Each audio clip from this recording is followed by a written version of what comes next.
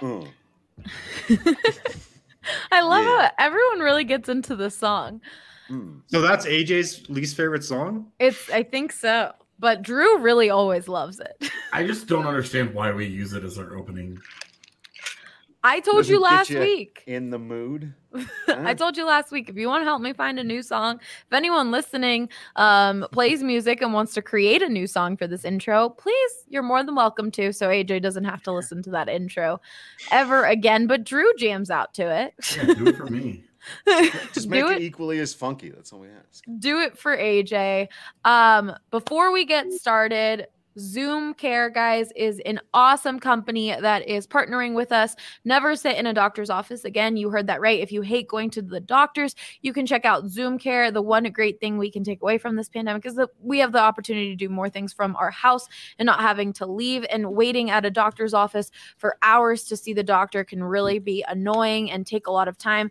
Zoom Care allows you to talk to a doctor over video care, over the internet, and get a diagnosis right away. I mentioned this last week. For me, being a transplant, not having a set doctor here in Colorado, it is so nice to use a service like Zoom Care, so I don't have to wait to get into that new patient portal and that time frame, and I get to see a doctor right away if I'm having any issues. So remember that supporting our partners is supporting us, and Zoom Care is a fantastic company to check out. Visit zoomcare.com to get started. That's Zoom, ZOOMCARE.com, and check them out.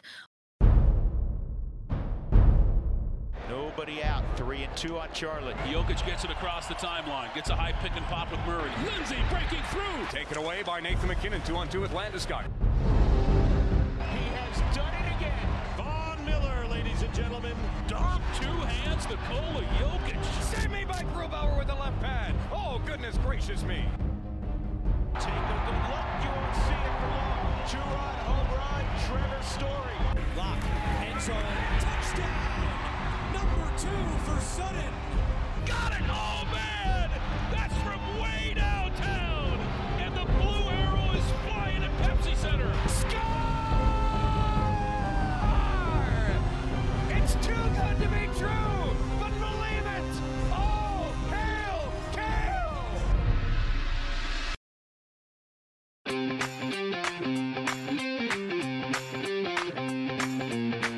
Welcome into the Denver Sports Podcast, presented by Breckenridge Brewery. We are obviously recording this show a little early today, so I'm not sure if anyone has a Breck Brew going. It's 11:50 on a Thursday, so it's not like our typical Friday 2 p.m. shows. But you can support Breck Brew. They are awesome. You can go to the beer locator and see if there's any Breck Brews around you, or you can get in on this Vanilla Porter Jr. Valentine's Day special that they're doing, where they are pairing up with a different company, so you could cook a full meal using Vanilla Porter Jr., and they have an incredible lava cake, and it sounds so good. So definitely check that out, Breck Brew. Today we are talking about Denver's sports most underappreciated athletes in Denver sports history. I've got Drew Creasman with me, Ryan Koengisberg, AJ Haefele, and Harrison Wind, and I am, of course, your host, Allie Monroy. We're just going to jump right in. We've got some people in the comments already over on the live stream putting in their opinions on who is the most underappreciated athlete. AJ, I'm going to go with you first since you came up with this topic yesterday. In your opinion, who is the most underappreciated Avs player? So it's funny that I ended up coming up with the topic because I've had a really hard time finding an answer for it. It was the catalyst was the number of people who think the Avs should not bring back Gabe Landeskog, which is insane to me. But it's a minority opinion, and I don't think Gabe Landeskog would count as an underappreciated star in Colorado. I think he's on his way to signing a big-time extension and to having his jersey retired in Ball Arena at some point. Would it be fair to say, though, that he is underappreciated based on the fact that he's probably not even in the top 3 most loved Avs right now? No. I mean, he's not... If you look at the guys around him, like Nathan McKinnon and Cale Makar are are legit Hall of Fame caliber talents. Mikko Rantanen has had the start to his career where you could say if he keeps this up over a decade, that guy's going into the Hall of Fame too. So it's not really his fault that right. he's got like crazy star talent next to him now. He's not that caliber of player, so he gets bumped down a couple spots, but he's a very, very good NHL player in his own right. And as captain for the last like 8 or 9 years, you know, I think that I think that he's, for the most part, properly appreciated as a beloved Avs player. The guy that I think I'll make the big argument for is probably Sandis Ozolinsh. And again, there isn't really like a good fit for this. Working through this with a couple of people, including Evan Rowell. The names that we got down to were Ozolinsh and Paul Stastny, and decided to go with Ozolinsh because that dude finished 3rd in Norris voting once upon a time in Colorado. He had the highest points per game of an Avs defenseman in the franchise's history. Was dominant offensively from the back end. So you don't ever hear him talked about as a huge part of their first Stanley Cup run in '96. I think he just kind of gets lost to time because we think about, you know, Sakic and Forsberg and Lemieux and Kamensky and Deadmarsh and all those guys. But at his best, Sandis Ozolinsh was one of the very best in the NHL, and he just does not ever get remembered that way by Avalanche fans. Yeah, I mean, you go around a game at Pepsi Center or Ball Arena, and you'll see a Ray Bourque jersey, a Rob Blake jersey, obviously all the old ones, and Sakic, Forsberg, all those guys. I don't know if I can say I've ever seen one now. I'm not looking for it actively, but you know, I think you're really right in saying that he is not in that core or group of players that really gets appreciated from that era. Yeah, and he was in Colorado for 5 years. So this was not like a guy that had one good run and then was out of there. Every year that he was in Colorado, he scored at least 50 points, except 98-99, when he only played 39 games and still put up 32 points. Jeez. Otherwise, Crazy. and he, to this day, he is he has the highest scoring defenseman season in Avs history when he had a 68-point year that included 23 goals. And that was the year he went to the All-Star game, and he was voted on the first All-Star team in the postseason. And he finished 3rd in the Norris for NHL's best defenseman, which, by the way, that's the highest anybody in Av has ever finished in Norris voting. All of these records are going down very soon. I mean, the 68, you talk about the 68 point, he had 68 points. That's Cale Makar needs 18 points from last year's total to get there. Like, Makar has work to do. And of course, I totally agree. Like, this is all going to go down at some point. Makar's the kind of guy he's going to shred all of this. But this was a legit star player in Colorado that got overlooked and underappreciated because of the stars around him, because of the Sakics and Forsbergs. And history has not remembered him that way. Yeah. I'm curious to hear your opinion on this, AJ. Someone in the comments, Steven here, said, what about Duchesne or one of those main guys from the lost years? Yeah, you know, the guy, Paul Stastny, would have been a good name for this because he was really the face of a lot of those lost years until Duchesne showed up. I don't really feel like those guys were underappreciated. I thought that they were beloved in their Colorado tenures. When he wanted out, you know, naturally a fan base decides, okay, well, if you don't want to be here, then I don't want you here. Yeah. You know, so girl, bye. So everybody was kind of on the same page in that relationship. I think Duchesne was properly appreciated by the fan base while he was here. He was a star player, but he wasn't a Hall of Fame player. and he was very, very, very well loved. Stastny, that's a lot tougher of a conversation. His contract made him the ire of local media at the time. It made him the focus of a lot of fan hate, because when you make a lot of money, you have to produce at a certain level. And when he signed that big contract extension, his game never took that next step. And he was just a good player and not a great player. And that got held against him quite a bit. We'll see. Lyles was really good, but you can't make an argument he was ever a star player. It's interesting. I think the Avs are kind of a tough topic for this, because Avs fans love super hard. Like, that's true. If you're like even just above like average, Avs fans are going to love you.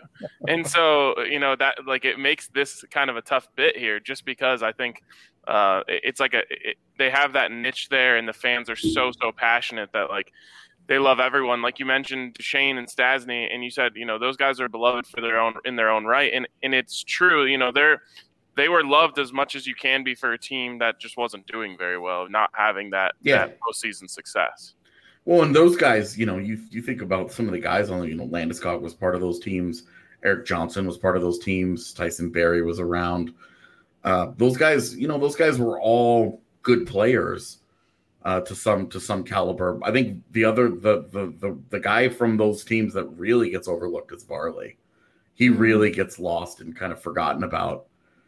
Because there were times where he was spectacular, and he had to do a lot of heavy lifting on some real bad teams as the last line of defense on some Avs teams that didn't really excel in defense. You go back and look at those groups, they really only ever had 2 or 3 NHL caliber defensemen in his entire Avs career at any given time. I tweeted a GIF recently with Varley in it, and I had people in my comments and my mentions being like, "Oh my God, I miss him so much." And like Ryan said, I just feel like Avs fans truly do love so hard. And so it's definitely interesting. You said that Landeskog is definitely appropriately appreciated by the fan base, but for people to just kind of be calling for a trade when it comes to him and wanting that is surprising. But I guess with his production this year, I mean, it hasn't been anything like McKinnon and Mikko, so you can kind of see why, kind of. Yeah, I mean, you can understand why he gets put where he gets put. But I think it's kind of different, like Cody McLeod's not a star player. He was liked by the fan base, but on no planet is that guy a star player. Yeah. I had a weird realization with Gabe Landeskog this week when I realized that he's a few months younger than me. Like he's been on the Avs since I was a freshman in college, so it feels like he should be well into his 30s, and he's 28 years old, and that really messed with my head for like a whole day, because I just been a captain. Right. He's been a captain for like my whole adult life. It's crazy. I would be I think second oldest player on the Nuggets. That's wild.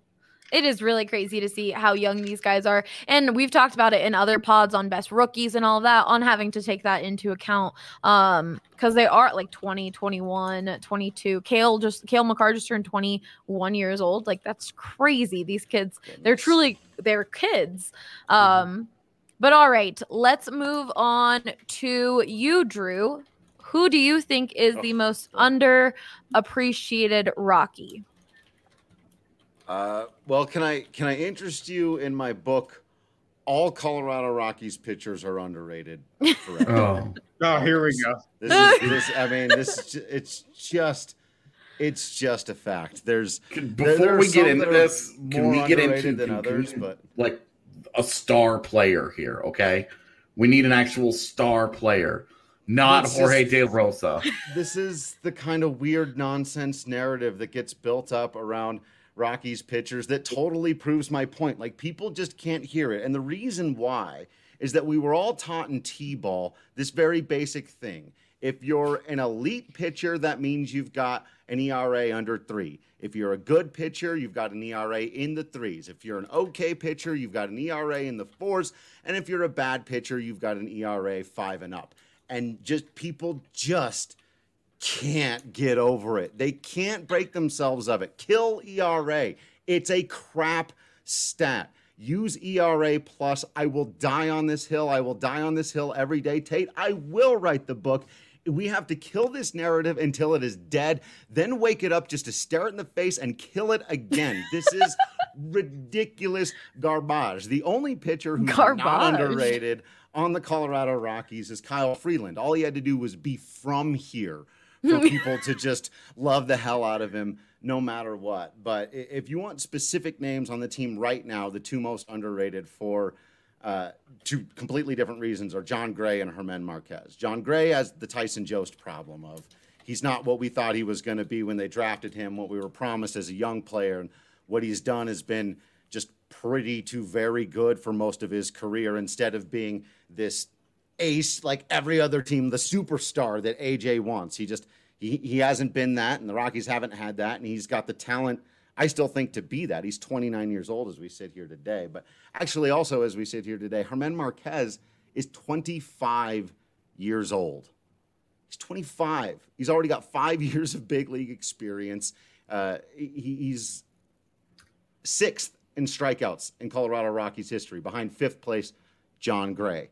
Jon Gray is the best strikeout artist in Colorado Rockies history. They both already rank in the top 10 in pitcher WAR, and they're still in their 20s. These guys are very, very good. No, they're not elite ace level guys just yet, but it may just be that Coors Field doesn't allow that. It might actually be the case that that can't be done out there. Certainly not by the traditional metrics. And Jorge De La Rosa is the guy who caught it the worst of anybody of all time. The guy, because he was dominant at Coors Field. He done something that nobody else in the history of baseball has ever done. He dominated in the most hitter-friendly environment in baseball for the better part of a decade. He won over 70% of his games at Coors Field. That's ridiculous. That's a stat that's probably never going to be broken. And so, yeah, RK was talking earlier about how Avs fans just love their role players so hard, and it's just the opposite with Rockies fans. They're just in this opposite space where they can't accept, and rightfully so, you don't want to be seen as a homer for accepting all the high batting averages and runs scored because they're not entirely real. You do have to account for that. We've all trained ourselves to be very good, objective baseball fans and say, okay, some of the batting averages are inflated, but people don't want to do the due diligence on the opposite side of it and look at Marquez's 4.27 raw ERA instead of his 1.18 career ERA plus, which is who he really is, about 18% better than league average, as basically a child who is still growing into his physical prime. So it's been going on since Pedro Estacio. Ubaldo Jimenez is underrated. Somebody told me today Ubaldo Jimenez is like a one-season guy. Like, Ubaldo Jimenez had 4 of the best seasons in Colorado Rockies history. As a rookie, he pitched a no-hitter into the 5th inning in an NLDS game and pitched the best game in the World Series of anybody in that World Series, out-dueling Curt Schilling until the bullpen blew it late. So it's just like, it blows my mind the way people talk about Colorado Rockies pitchers. I will write the book because almost every single one of them to a man is underrated. So it is underappreciated star players. So give me one underappreciated star player on the Rockies right now. Germán Marquez. Right now. Trevor Story. He's not underappreciated. Okay. I think he's underappreciated nationally, but not locally. Yes. I don't even think that anymore. I've seen several articles this offseason that have just been like, he's actually the best shortstop in baseball, And we were kind of like, yeah, no, we know, but we've known. But the hard part is trying to thread this needle. That's their only star player then. Yeah. Right now, if that's what we're qualifying. So I would still say that, I think Marquez is a guy who can win a Cy Young award. All the tools are there. He hasn't quite put them all together just yet. But so is he a star already? No. no, that's not fair. But he can be. He probably will be. He's not thought of, I think, as even close to that class, and he should be. So that maybe that's what he's a borderline star. Drew, someone in the comments said they think that Larry Walker is underappreciated in Colorado. Yeah, I mean, there's no way. He's not in super highly appreciated for sure. He's there by most, I think, hardcore Rockies fans. He's pretty well appreciated these days. Again, that gets back to nationally, he's underappreciated, and I do think that by 3 votes at the very end of his possible, is he in the Hall of Fame or not? Yeah, but it's not the same. And it is saying as a first ballot Hall of Famer, and everybody knows it. And a lot of the reason why he wasn't for a long time to this point is that local reporters who have come out and later admitted, weren't voting for him until the very last year. Shouts to Kiz. But he just, so he didn't have the local support. The Troy Rank article in the Denver Post, the first year that Larry Walker became eligible for the Hall of Fame, that kind of set the tone, saying, I don't think he's a Hall of Famer, which made the local narrative here for a long time. Like, a lot of work had to be done to overcome that narrative. And so I think he was underappreciated for a long time. I think now he's finally starting to be appreciated properly. But that was an uphill battle for a long time. But he finally made it into the Hall of Fame, which is what counts, which was part of one of our best moments in 2020 for the Goaties. I believe next week we will be doing a reaction to some of the winners of the Goaties, and we will be releasing the Goaties DNVR Goaties show next week. So definitely check that out on YouTube. It is so fun. We had so much fun making it, and like I said, we'll have a little reaction pod because based on last week, it looked like AJ made the case and won for newcomer of the year, but we won't get into that at the moment. We will get into that. For the record, I'm fine with AJ making that case. Honestly, might be on AJ's side. I mean, you were even on the panel talking about that. You're like, So you guys can catch all of that this week. And like I said, a reaction pod where you can catch everyone, all of the beats, how they feel about certain winners, etc. Right, were you going to say something? I was just going to say we should go back and retroactively change the Nuggets nominee to Zeke Naji. Yeah, or RJ Hampton. Or yeah. RJ. Fine with either one. AJ, you would have been okay with that one, right? Yeah, of course. My only objection was that MPJ was nominated twice. That's it. Speaking of basketball, DraftKings Sportsbook created this awesome thing this week called Hammer the Over, and it's set up for the Lakers-Nuggets game this coming week on Valentine's Day. The Nuggets play the Lakers at 8 p.m., and for every 1,000 users we get to bet on this, DraftKings will lower the over by 1 point. It is already at 0, correct, Ryan? Correct. So it is free money. So you got to go put some money on that over. And don't forget to use that promo code DNVR if you are signing up with DraftKings Sportsbook for the first time. Like I said, free money, free 20. I think the max bet is $25. So you get a free $25. I really need that after all of the Super Bowl betting and football betting that I've been doing, and even Avs betting that has not gone well. So I'm excited to get some free $25 to help out my account a little bit over there. But DraftKings Sportsbook is America's top-rated sportsbook app. You guys all know how much we love them, how much we use them, and you guys can check out DNVR Bets Daily on the reg to figure out the best betting advice. Rye, the Buffs play today at 3:00. Do you have some bets for that one? You're going to have to tune in to the DNVR Bets Daily live show to get those picks. Oh, okay. Too cool for that. But you guys, do you want to explain your new parlay system for your shows? Yeah, so we're calling it the two-way parlay. Every single day we're going with an early show at around noon. Today it went even earlier than that. We give you our favorite picks in 10 minutes flat. Just bang, bang, bang, here they are. If you don't have time to listen to the live show where we screw around and make jokes for most of the time, that's the way to get the picks right into your head. Or you can tune into the live show around 4 o'clock every day. Today it's around 2:30. So we get it in before that Buffs game to give out our picks for that. But yeah, so the first one's more informational. The second one's more about fun. The first one you can get anywhere that you listen to podcasts. The second one is best place to find it is DNVR YouTube. And don't forget to download that top-rated DraftKings Sportsbook app now and use the promo code DNVR when you sign up to turn $1 into $100 on your chosen title contender to win for UFC 257. Is that the right one? 258. So you can turn $1 into $100. Place your bet and watch the fists fly this weekend. That's code DNVR to turn $1 into $100 on the main event Saturday night for a limited time only at DraftKings Sportsbook. Must be 21 or older. Colorado only. Restrictions apply. See DraftKings.com/sportsbook for details. And then, of course, if you have a gambling problem, call 1-800-522-4700. All right, next up, we're going to do the Nuggets and Harrison, and then we will finish off with the Broncos. I know a few people in the comments are waiting for that Broncos talk, and then we'll go into who won the week.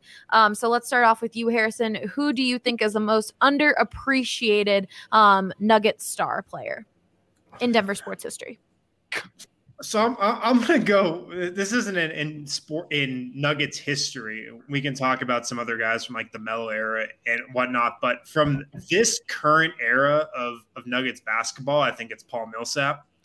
And Paul Millsap is just really underappreciated for what he did over his first, I'd say, 3 years with the team. I think he's taken a little bit of a step back this year. But had a great game last night on his 36th birthday. But when Paul signed here in 2017, I mean, he brought credibility and really just professionalism to what was the youngest team in the league. Like, the Nuggets were so young. They had Jamal Murray coming off his rookie season. They had Nikola Jokic coming off his first season in the starting lineup. Nobody really knew who these guys were. And Paul Millsap saw the talent. He saw the direction this organization was going and just brought like a sense of legitimacy choosing the Nuggets at that point. And he kind of taught this core how to win a little bit. He definitely taught them how to play defense. The Nuggets didn't play any defense before Paul Millsap got here. They were 25th and 29th in Michael Malone's first 2 years in defense. And ever since Paul Millsap arrived, he brought a defensive first mindset, and now everybody on the roster is in lockstep that like defense is the key to winning games. And I think he's pretty much responsible for that. And then also he's been instrumental in helping Jokic ascend to this number one guy and the face of the franchise. Paul's first season here in 2017-18, he missed like half the year after undergoing wrist surgery. And he came back in March. And look, Jokic had a ton of respect for Paul Millsap when he got here. Here's a 4-time All-Star coming in here. And Jokic was really willing to defer to Paul Millsap really throughout that first season when Paul did play.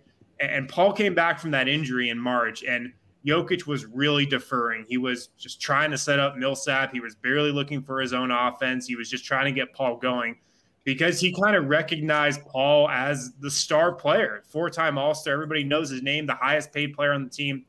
And there was a really significant locker room conversation where Millsap pulled Jokic aside and pretty much said, stop deferring to me. This is your team. You're our guy. You're the franchise. Everything operates around you. And that was a big moment in kind of Jokic's ascension to become the face of the franchise. And so Millsap, he's been super underrated, and I think his contract is really the main reason why people discount what he's done here, and people like to call him overrated and whatnot. But if you look at the numbers, if you look at how Denver's bought in defensively since he's been here, and if you just looked at how the Nuggets have continued to get better and better, and he's been a positive player each of his 4 years here, he's super underappreciated in my mind. So he gets my vote.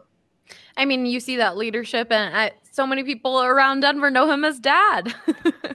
It was Dad's birthday yesterday. I saw that on Twitter all over the place. Someone in the comments here, Tate says, the post-game lounge comments say Will Barton. What do you think of that? That's another one, too. That's absolutely another one. I've never understood the hate that the Nuggets fan base seemingly has for Will Barton. I've never understood it.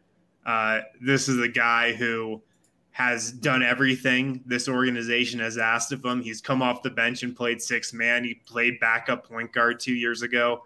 Started at small forward and has been just great in every single role he's been in. The only times he hasn't been good has been when he's been injured, to be honest. But he's a guy who's given this organization his heart and soul.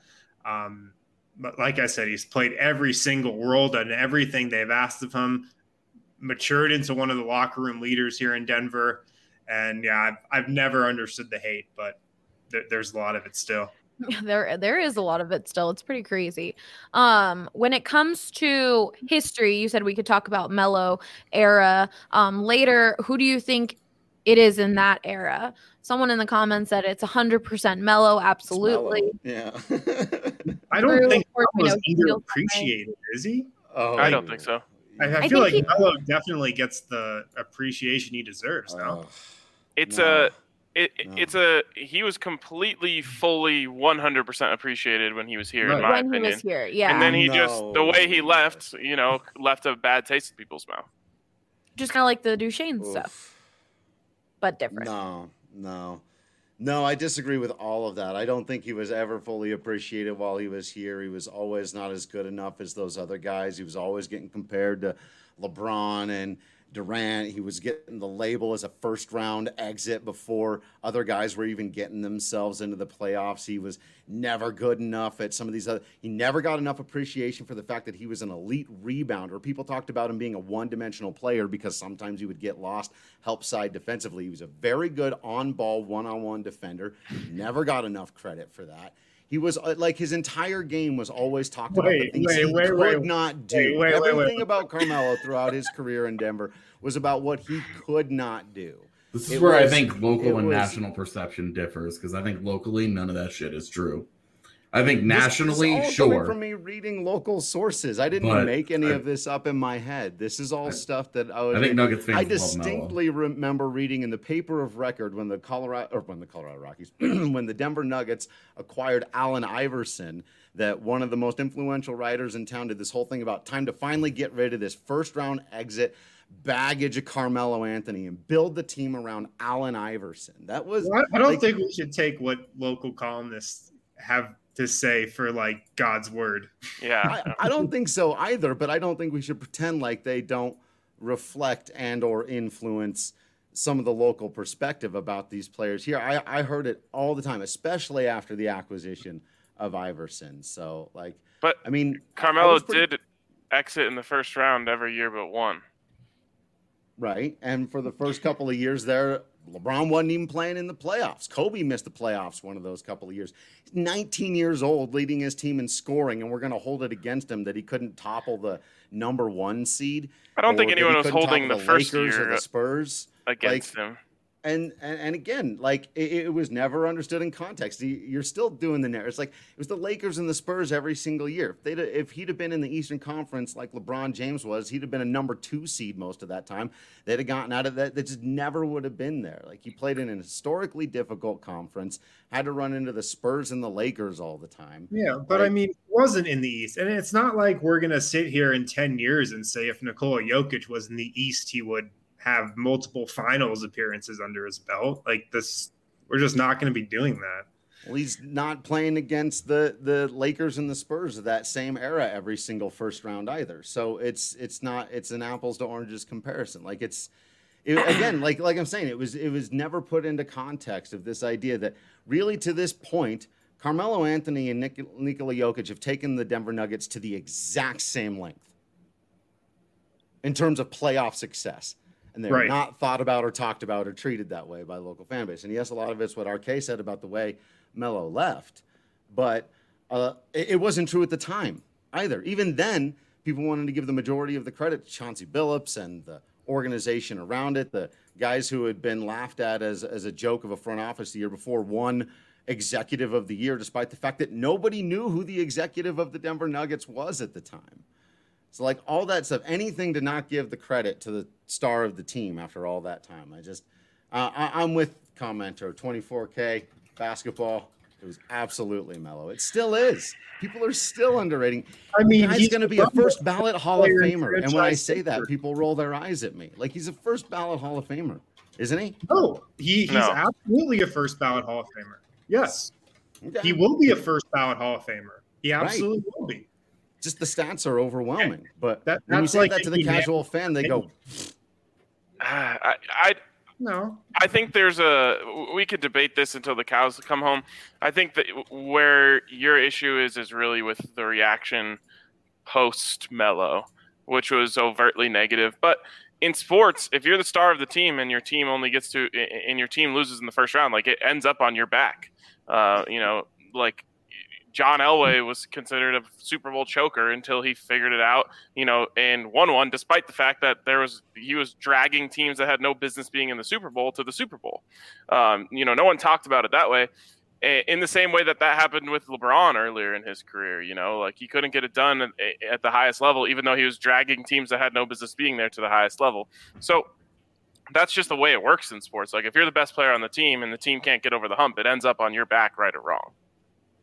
Totally. But even there, again, you compared him to LeBron James and John Elway. And it's like, I agree. He's not on that level. There's another level of all-time great players like Charles Barkley and Clyde Drexler. And that's guys where who made the Carmelo NBA went. Finals. And sure. I mean, okay. And have exactly as many championships as we draw the line at one step further. Because Anthony Carter and Kenyon Martin can't inbound a basketball, now Carmelo's not on those guys' level. Really? That's. I mean, again, you make the argument he's not underrated, and then we all agree that the guy's a Hall of Fame caliber player. Yeah, what the he's hell a Hall of Famer. He's the best player in franchise history. Second best. Well, I think right now he's probably still the best. Probably after this year that changes. Yeah. Harrison, okay, we talked about Melo. Who's another player that you think is underappreciated from that era? So Drew's going to love this, but it's Chauncey. And I was going to say that. So when we went back and watched the 2009 Western Conference playoff run during DNVR watches in what was just a dark, dark time for everyone. I can't believe that was almost a year ago. Wild. Yeah.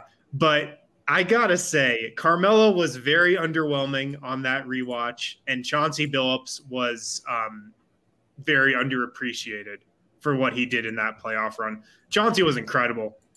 He was so obviously the heart and soul of that team.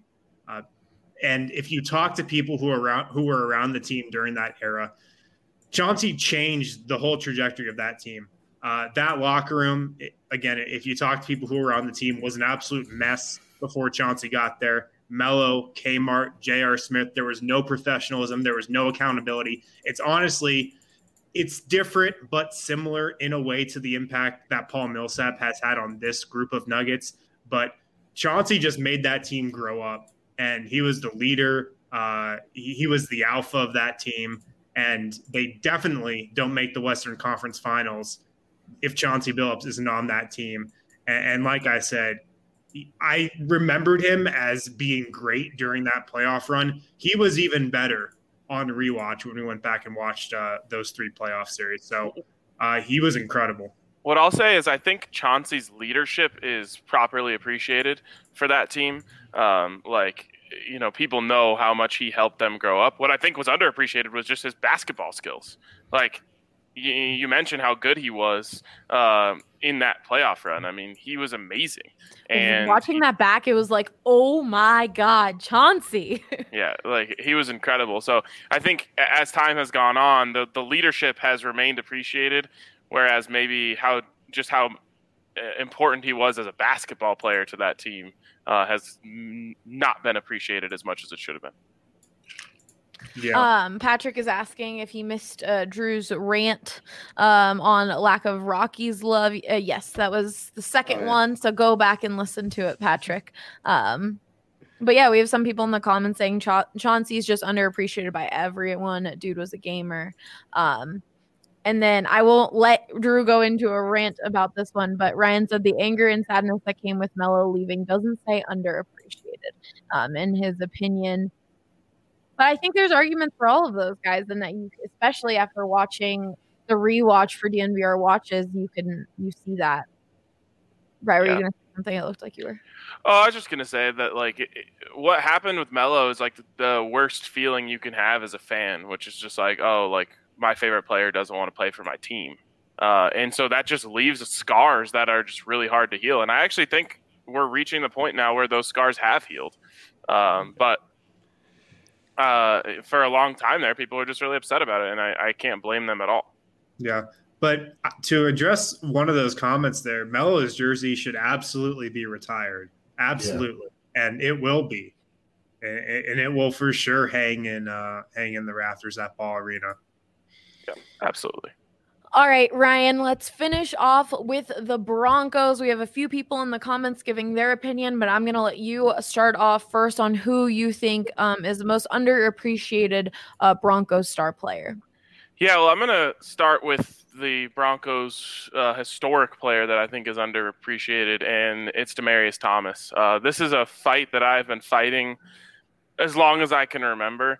And it goes into the argument of ceiling, which is honestly a silly argument at its core. And it causes things like this to happen where people look at Demaryius Thomas and they look at how physically dominant he is and how good he was at his peak.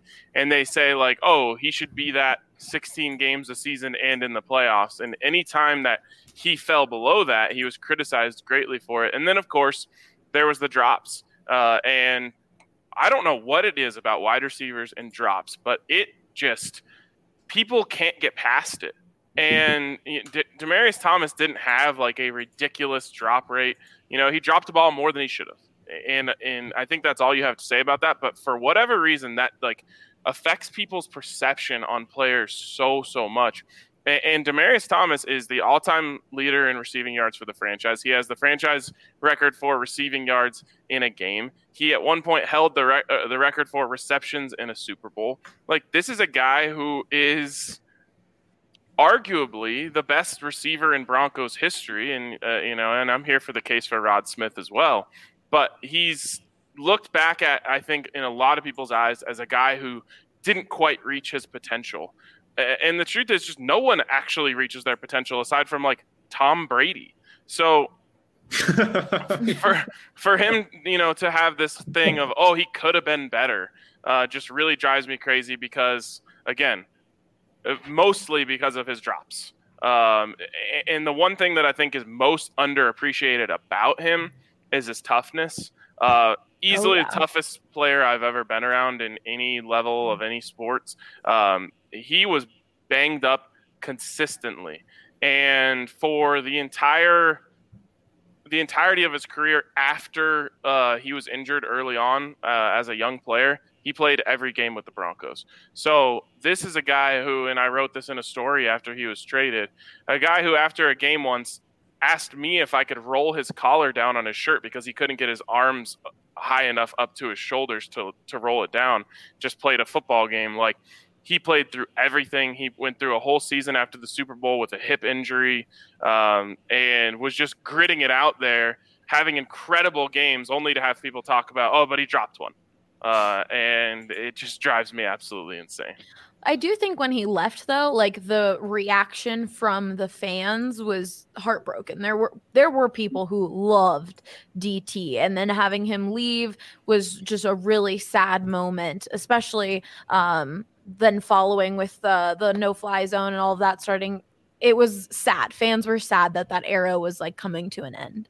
Yeah, absolutely. People, it's always like a you don't know what you got till it's gone type of thing. And he obviously has the iconic moment in the playoffs with the Tebow to DT connection, and that one will live on forever. And the further you get away from a player's career, I think usually people start to appreciate what they did that was great rather than what they didn't do. But I've joked that this is already starting to happen with Jerry Jeudy, where it's been determined that he's a guy who drops the ball. And again, he dropped the ball way too much this year. But now every drop he has will be blown up out of proportion as, oh, here we go again with the drops in Jerry Jeudy. And I swear it's like the battle I was put on this earth to fight is defend great receivers who drop the ball slightly too much. But we have talked about this, that a lot of the response of Jerry Jeudy intensity was his social media comments about himself and the team and caring more about what was going on with him rather than the team. And so then when he starts dropping it, people started going after him. Exactly. And, you know, a lot of these guys didn't do themselves many favors with the media, and you can make the case like Demaryius Thomas took some shots at Denver when he got to Houston, and like I wish I could tell these guys like don't do that, like your legacy is on the line here. Like Chris Harris Jr. similarly, was petty on his way out and was kind of like trolling Broncos fans on Twitter, and I'm like, don't do that, man. These people love you. Just say I love the Broncos for everything and move on, and keep your legacy intact. So yeah, I mean, Jeudy certainly did himself no favors with his social media, and hopefully there's someone in his corner helping him understand how to handle these things in the future. And I mean, like we talked about, again, he is a kid. He is just got out of college, and there's a lot of growing and learning to do. But speaking of just legacy, I feel like Nolan Arenado, with his comments after leaving, he tried to not say anything after about the Rockies organization and came out with a video saying thank you to all the fans. And I think he truly did a good job, at least at the moment, of just preserving that, in my opinion. Why do you disagree, Ray? He took some shots too. He said, like, this place is all about winning, and I want to Yeah. win. But could have gone a little deeper. That's fine, I think that's the one exception if you want to take a shot at the Rockies. Well, and he might be onto something when he says they're all about winning and the Rockies weren't. That might actually make him go up a level. Sports most underappreciated athletes. Yeah, I mean, taking shots at the Rockies is certainly in vogue right now. Yeah. Can I just say about Demaryius Thomas that he had across 5 years, a 5-year span, his average season was 98 catches, 1,300 yards, and 9 touchdowns. Yeah, 5-time Pro Bowler, 2-time All-Pro. I mean, and again, just like it's not that he isn't like considered a good player. It's just that people always want to talk about what he didn't do rather than what he did do. Yeah. Some people in the comments are saying CJ Anderson, he was definitely underrated and underappreciated when he was with Denver. What do you think of that, Ray? I think he was properly rated. I also don't think he was a star. Yeah, not a star. Just a very good player who, the one thing that was underrated and underappreciated about him is he was a really good mix with Peyton Manning in the sense that he is a very heady player, really understood the game on a deep level. And after Peyton Manning left, players on offense were talking about how they were starting to defer to CJ for some of the things that Peyton brought in terms of, understanding coverages, understanding where to set the protection. Trevor Siemian was talking about how he would lean on, if they're standing in the shotgun, CJ would lean to him and say, hey, 48's the mic, like make sure you get that part done. And so that part of him was underrated, but just a very good back. Yeah. And then we've got people in the comments arguing over this one. Tim Tebow. Yeah. This person has lost their damn mind. Let's go. I'm with you. No. Okay, so I am fully pro Tebow in the sense of that season was incredible. It was one of the most fun times I've ever had watching sports. And I think Tebow was a little bit ahead of his time in the NFL in terms of how he could be used in today's NFL. I think would be really fun to watch. But there's someone in here saying that the Broncos would have won 3 Super Bowls with him, and that is absolutely asinine. You actually would have an easier time making a case that Tim Tebow is one of the most overrated athletes in Denver history, just because of how iconic that time was and how much everyone loved him. And again, I'm pro that, but I think it would be really hard for me to make a case as to how he was underappreciated when like every single person in Denver had a 15 jersey on. Yeah. I mean, Henry's dog is even named Tebow. Yeah, exactly. Okay. I can do it. Very quickly too, because it's similar to how you split it apart for like Chauncey Billups, because like Tim Tebow was obviously plenty well appreciated by the fans and the media and all of that stuff at the time for it being a fun season and for them, winning a playoff game and all that stuff. But I didn't think he was ever appreciated enough for, again, like his actual football skills. We know he wasn't a good passer, but we also a problem as a quarterback. Sure, I understand that, but again, so you frame the entire thing around that, and you forget like that all of those runs still count for forward yards. The touchdowns he scored still counted to win games. Like framing everything he did around luck, which I think is unfair too. He still had to make. It wasn't luck; it was divine intervention. I'm saying. I just, he obviously, they played a completely different brand of baseball. I'm fine with it. I came here today specifically to give AJ this reaction. Hey, this was your topic. You knew this was going to happen. You knew it was a possibility. Should let Rudo do this. Yeah.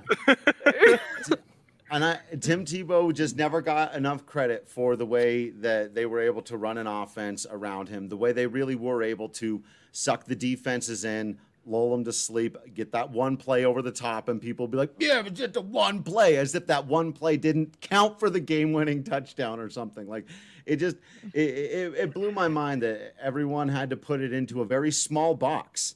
And that's because his success only was a very small box. Yeah. All right.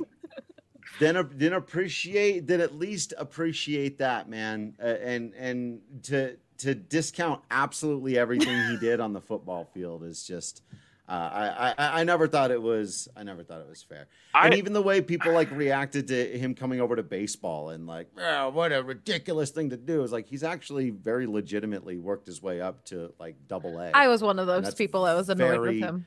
Very impressive. And so he's a great athlete. A lot of people really want to hate Tim Tebow, particularly for his athleticism and on-field acumen. So I just go, what? He's a little bit better of a football player that season than he got credit for. I have to disagree with that. I think that he was a very, very subpar thrower of the football. He's a terrible thrower. Never said any different. He was an extremely, extremely exceptional leader who made a big difference. And Von Miller, to this day, puts him in the same category as Peyton Manning when he talks to leadership. He always says those two guys. I've played with Peyton. I've played with Tim Tebow. I've played with some of the best leaders of all time.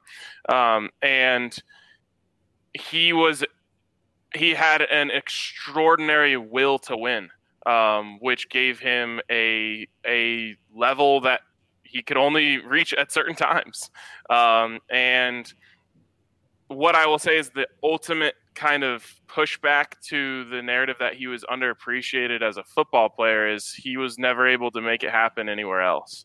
And I was always of the belief that one of these terrible teams, like at the time, the Jacksonville Jaguars, really should have taken a chance on him, built their offense around him, and seen what happened. And no one did that. But he also hurt himself by, people are mentioning Taysom Hill in the comments. He refused to be that type of player. Mm-hmm. And that I thought really did him a disservice in the long run, because he could have been Taysom Hill times 10. He's better than Taysom Hill at just about everything, but he didn't want to be that. He said, I'm a quarterback through and through. And, part of you wants to respect that. He wanted to make it work that way, but 32 teams in the NFL were saying this guy cannot be your full-time starting quarterback. And maybe someone could have pulled it off, in a more, progressive league like we exist in now. But I think so. I think you saw, even at their best, they still were an 8-win football team who backed into the playoffs and had a magical play. But I don't think he was underappreciated as a quarterback at all. I mean, being on the East Coast when Tim Tebow mania was happening, everyone knew. Everyone was doing the Tebowing. Everyone knew who Tim Tebow was. So when it comes to underappreciated, like from fans' point of view, I don't think that that's the case. But I mean, everybody knowing who you are and everybody appreciating and loving you and not having the your same jersey. thing. And I went to a Broncos bar and everyone had a Tebow jersey on. I even knew people on the East Coast who were pissed off when Peyton Manning was coming in because they loved Tim Tebow. Haters. Yeah, I was going to say Tim Tebow, arguably the most polarizing Denver athlete, because for just as many people that loved him, there were tons of people that hated him. And it was a disconnect between people who just wanted to talk about strictly his football skills or his quarterback skills. I don't want to say football skills because he was a great football player, just not a great quarterback. It was that, the people who didn't like Tebow could not get past the fact that he just was not – he was a bad passer. Right. And the people that loved him so deeply did not care because he made it happen at the end of games. In the end, both sides were right in their own way, and it just it never worked out for Tebow. I have a hard time saying he was underappreciated as a quarterback just because he wasn't a very good quarterback. How about as a football player, as you put it a minute ago? He wasn't underrated as a quarterback. He was underrated as a football player. I think that there's a case there. Underappreciated even. Unfortunately, he didn't allow himself to just be a football player. Yeah. Okay. AJ has to go be on I'm sorry, but AJ has to go be on a Avs podcast in 15 minutes, so we do have to speed this along. Last thing. I said they were 8-8. Not all of that was his fault. They were better than 8-8 when he was in there. Okay.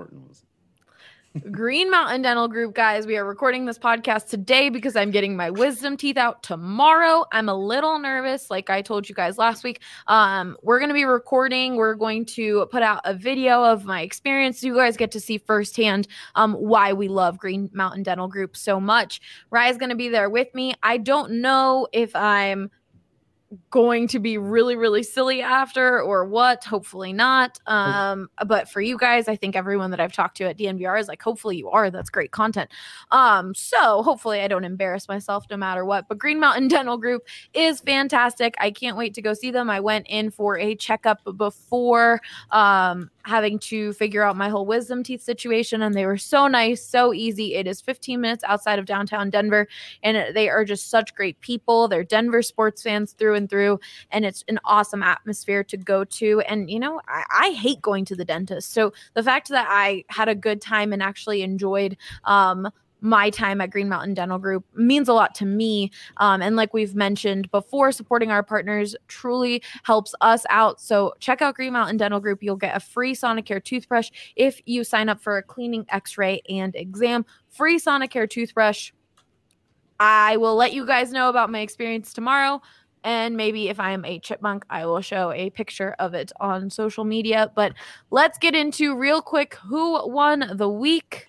Let me bring up the song for everyone. Tim Tebow. Oh, goodness. I was going to say, you might not be happy with this, AJ, but I will say it after we hit the music. Who did the most and who did the least? Who was the dog and who was the beast? Who's in the boat and who's up a creek? Let's see. Who won the week?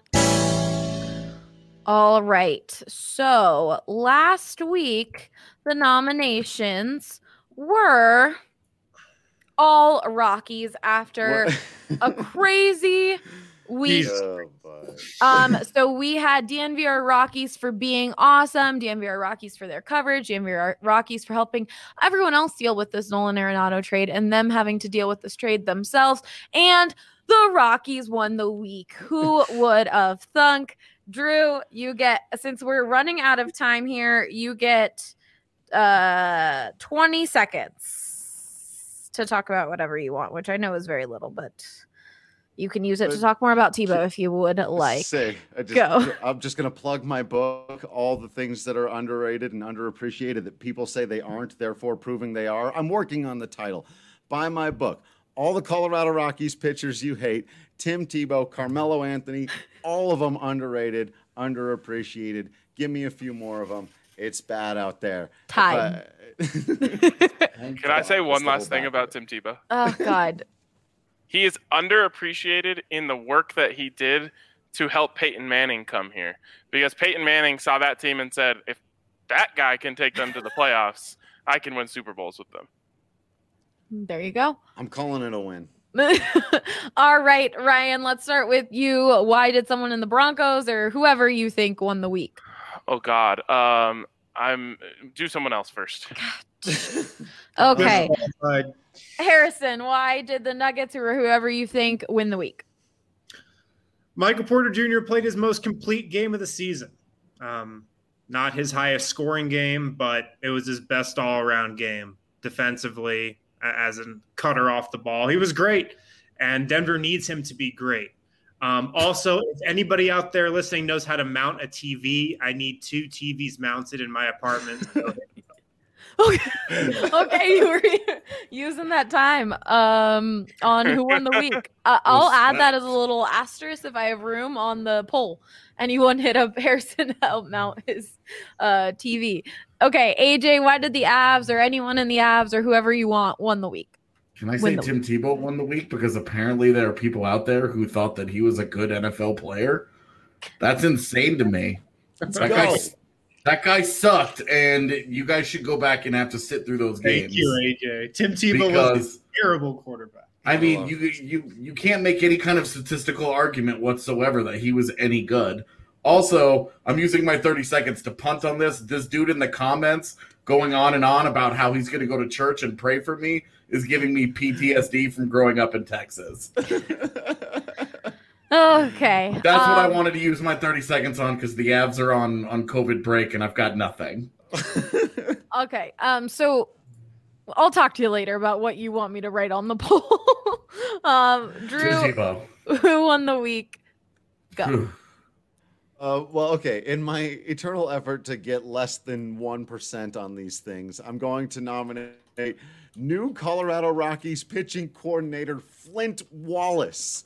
That's not a real person. I'm sorry. So he's nominated for 2 reasons. He was named to a new job, Colorado Rockies pitching coordinator, and his name is Flint Wallace. Come on. If your name is Flint Wallace, you got to walk through life with some confidence.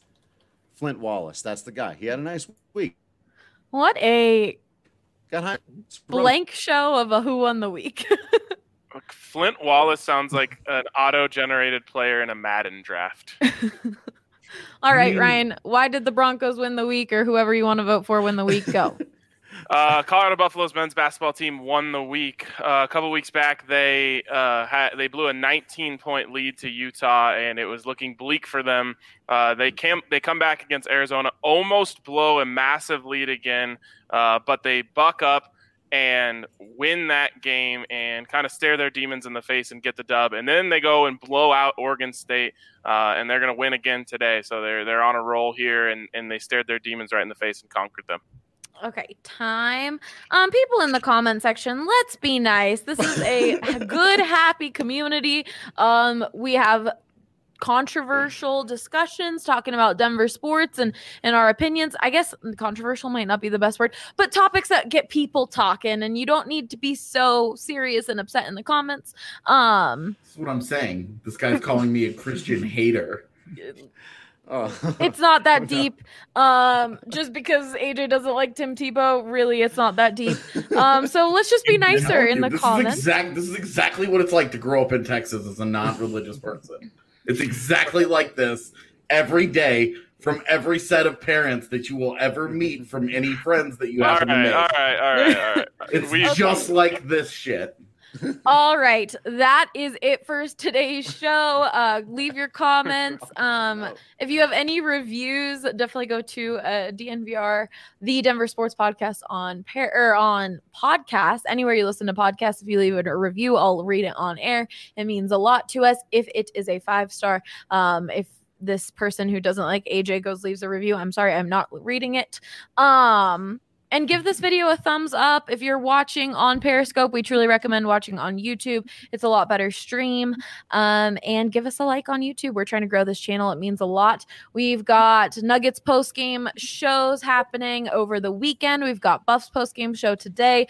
No Avs until maybe Sunday. Hopefully Sunday, fingers crossed. Should be Sunday, but Vegas is going through COVID protocols right now, so that game is heavily in doubt. Okay.